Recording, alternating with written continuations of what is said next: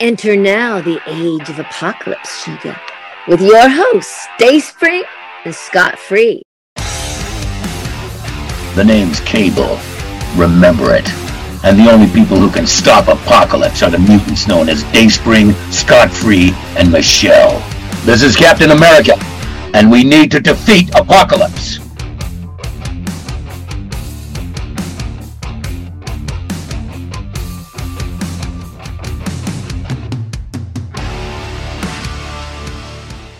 What's up, familia? Dayspring here with an episode of Power of X-Men to discuss Dead X-Men. Dead X-Men #1 just came out today. Literally just read it. It's 9 a.m. with this recording. I did not get it in advance for Dead X-Men. And I woke up, I read it, I went out, got my bagel. I'm still down here in Florida before my season begins. Actually, we're going to MegaCon this weekend. And then we're going to be jetting over to LA, and then I'll be back in New York. So this was one of my few mornings I'm going to have to myself in a while. And I wanted to get a bagel in our neighborhood. We have a bagel shop called El Bagel, which is pretty good. I got a King Guava bagel with bacon.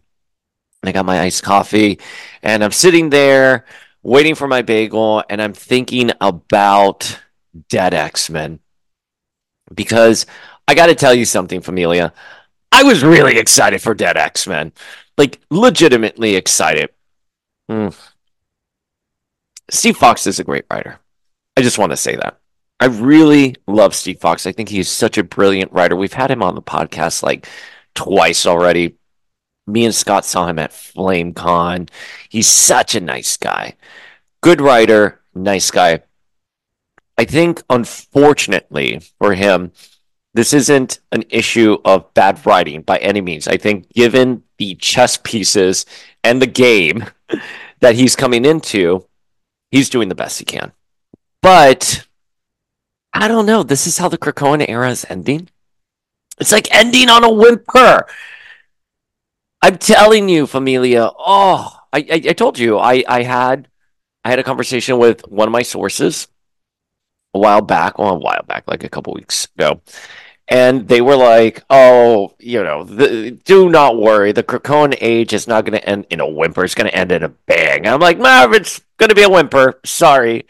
Jerry Duggan, however you pronounce his name.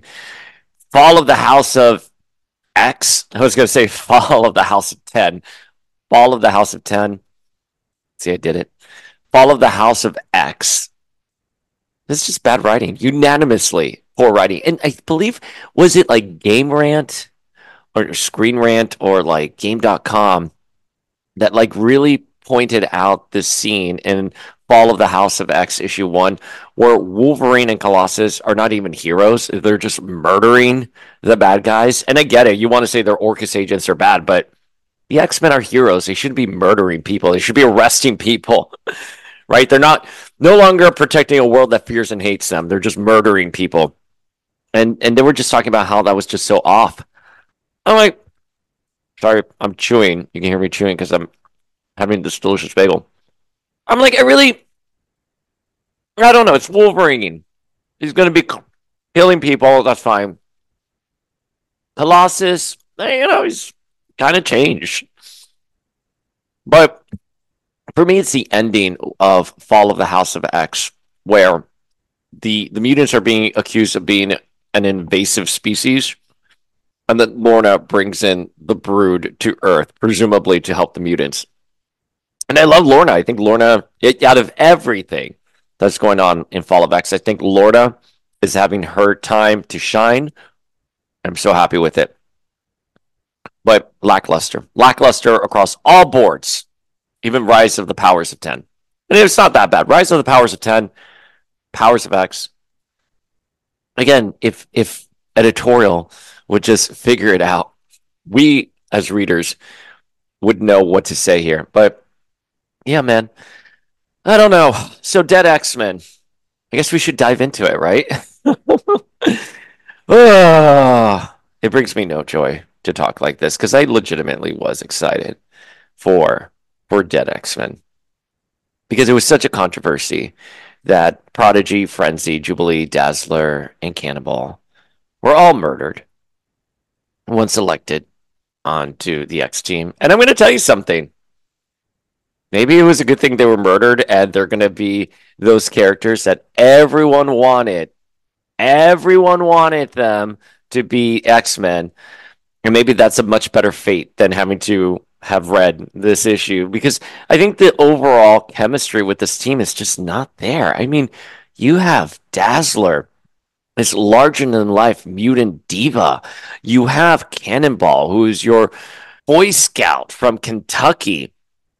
You have Jubilee, your sassy mall rat. You have Frenzy, your powerhouse, who once was an acolyte. You got Prodigy, basically is one of the smartest people out there. I mean, this is a good team. You can you imagine Jubilee and Prodigy having a conversation? How funny that would be, that this mall rat is going to try to like understand what Prodigy is saying. Think about Dazzler being a big old mutant diva talking to Cannonball and being like, "I'm sorry, darling, I can't understand your accent." I mean, she sounds like more like Emma there. But you know what I mean? Like, have fun with that. Have fun with the team dynamic. There's no team dynamic here. And I'm going to tell you something. This is an ongoing issue I've had in the Krakoa era, even before things went south. But I'm like, I pick up an issue. I'm like, wait, did I miss something somewhere? Right? It was a big thing with Krakoa, with Jonathan Hickman. You just pick up the story 6 months later, kind of out of context. Fine, whatever, sure. If it's good writing, hand to God. If it's good writing, who cares? But when it's not good writing, you're like, I'm confused here. So I'm confused that the dead X-Men are just alive. I guess they were just resurrected in the White Hot Room. We found that out by a variant cover on for X-Men 30, something like that. Variant cover by Russell Dodderman about the team photo. Not even in their book did they get this variant cover. We get a data page where we find out a conversation between the professor and Rachel. Rachel kind of irked me in this data page, and I liked her very much. I think she is one of the best things about this issue, but she irked the shit out of me in this data page about her resurrecting these dead X-Men. And Xavier says, "You sure these are the mutants you want for the mission, Rachel?" Rachel says, "You told me the squad was my decision. Are you second guessing me before their eggs have cooled?" Such a weird thing to say to Professor X. Like, I get it. Professor Xavier is a jerk, but he's Professor X. And Rachel in my head is still a young-ish X-Man. I know that's absurd to say, but she's not on the level of Jean and Storm with Xavier.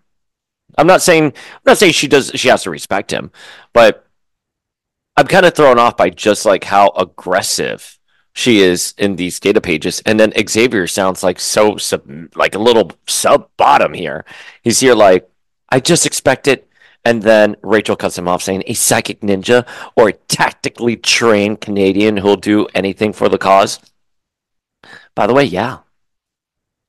If it is a pivotal thing that they select the right mutants to go, they're hopping realities to find a Moira so they can map her memories to find a spot with her before her powers manifest so Xavier can have a conversation with her.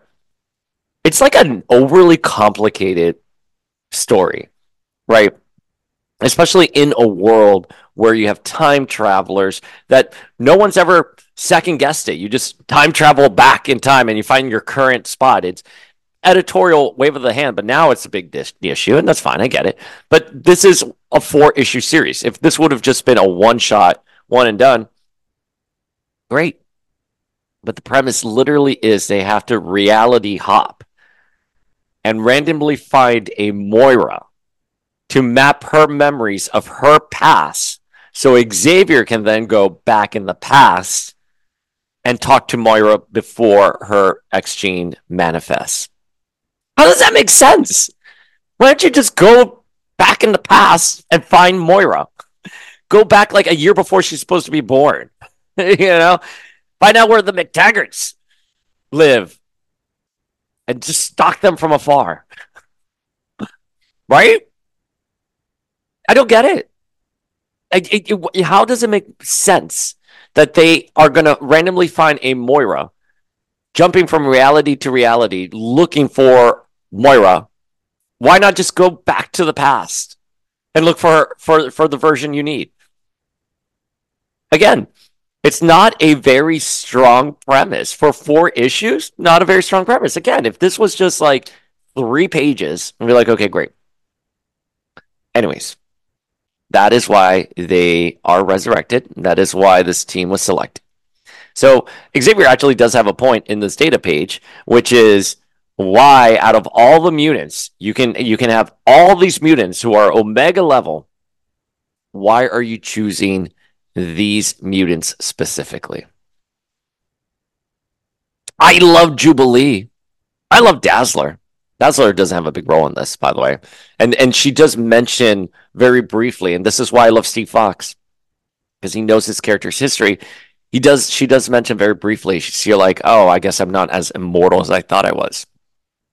The word on Cannonball. But Dazzler is definitely aware that she was supposed to be immortal, and I appreciate that. There, problem solved. Great. Please explore that in a future story. You probably won't. But Dazzler is not as immortal as we all thought she was. I wonder what that means for Dazzler. Does that mean she ages? If she thought she was immortal? I don't know. Anyways, so they jump to a world, a future, where Agent Brand is leading the X-Men.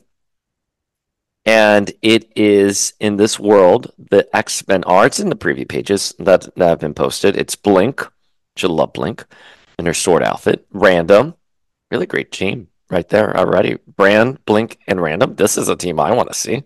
This is a team that I think makes most sense to send across realities. Armor, again, great character. Root Fire, I don't know anything about Root Fire. I'm not going to lie to you. I'm not going to pretend to be like I'm reading the X-Men Unlimited, blah, blah, blah. No, I could care less about Root Fire. Sorry. Not very interesting. And this is a world also where the Starjammers are led by Sunspot, who's a little aged, looks great, Juggernaut, Mercury, Hepzibah, and Lockheed. Great team. Oh, and Warbird. We have Warbird there and Smasher. Sorry, can't forget about Warbird. Warbird looks great. Damn, Carol.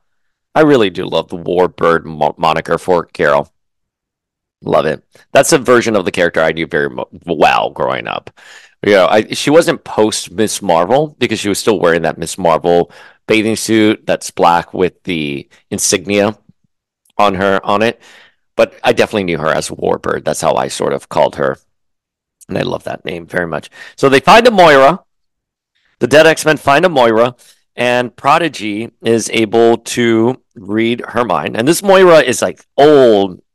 She has like half a shaved head, and she has a weapon that's made out of adamantium, out of one of the coils of Omega Red, of Zorn's sever head, and a vibranium reinforcement. And all she needs now is Mysterium, because what she's going to do with this weapon is that she is going to take this and she's going to go back to her first life. Oh my God.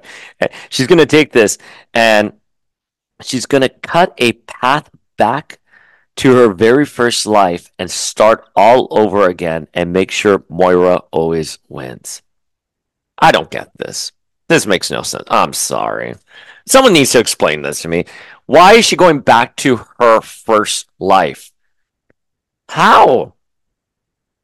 Spagel's delicious. How is she going back to her first life? I want to know this.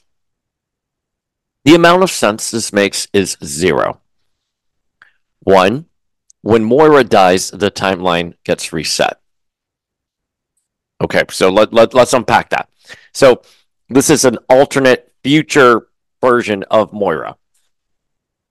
If she still has her X gene activated, she can easily just kill herself and reset the timeline. I'm assuming she doesn't have her X gene activated anymore, because that's like such a big plot point. And that's fine. That's totally fine. But how does that even work logically? Because again, it's supposed to be Moira's life is the timeline. And if she dies, the timeline gets reset. So in theory, it doesn't exist. It just got rebooted. The timeline got rebooted. It keeps getting rebooted every time she dies. This is a problem when you don't have writers who really sit down and think about the rules in this fictional universe that you've created. Because it's harrowing to think that, like, no one cares. Why do we care about these fictional rules more than the people creating the fictional rules? I'm happy to no longer care. And that's kind of where I'm at with this. Sorry, it's a very spicy video today. It's very spicy audio today. I'm sorry, Familia. I don't mean to be this crass. I really want to be proud of being an X-Men reader. I want to read these books and I want to enjoy them. This is just very upsetting. I'm sorry. That's it. That is your premise. They find an alternate future Moira. They're able to read her mind. Prodigy is able to read her mind, and they're able to go. They go back. Rachel's teleporting them, and so they go back. And then at the end, we find out that Moira just wants to go home. To quote Buffy in season 5, that's her master plan, to go home. That's Moira's master plan here, to go back to her first life. That's it. It's like, okay, great. Well, you would be no better off if you reset the timeline. But find a way to activate your X gene. I don't know. This seems like collecting all these pieces to create a weapon. Zorn's head, Wolverine's adamantium, Omega Red's coils, Mysterium. Like, why not just find a way to reactivate your X gene and then kill yourself? Do it in secrecy. Why do you have to stop? I don't know.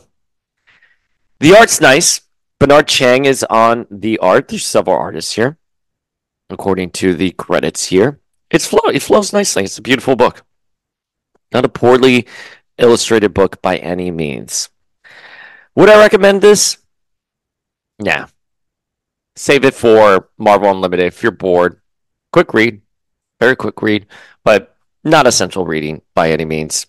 Anyways, Familia, let me know your feelings. DM them at Power of X-Men.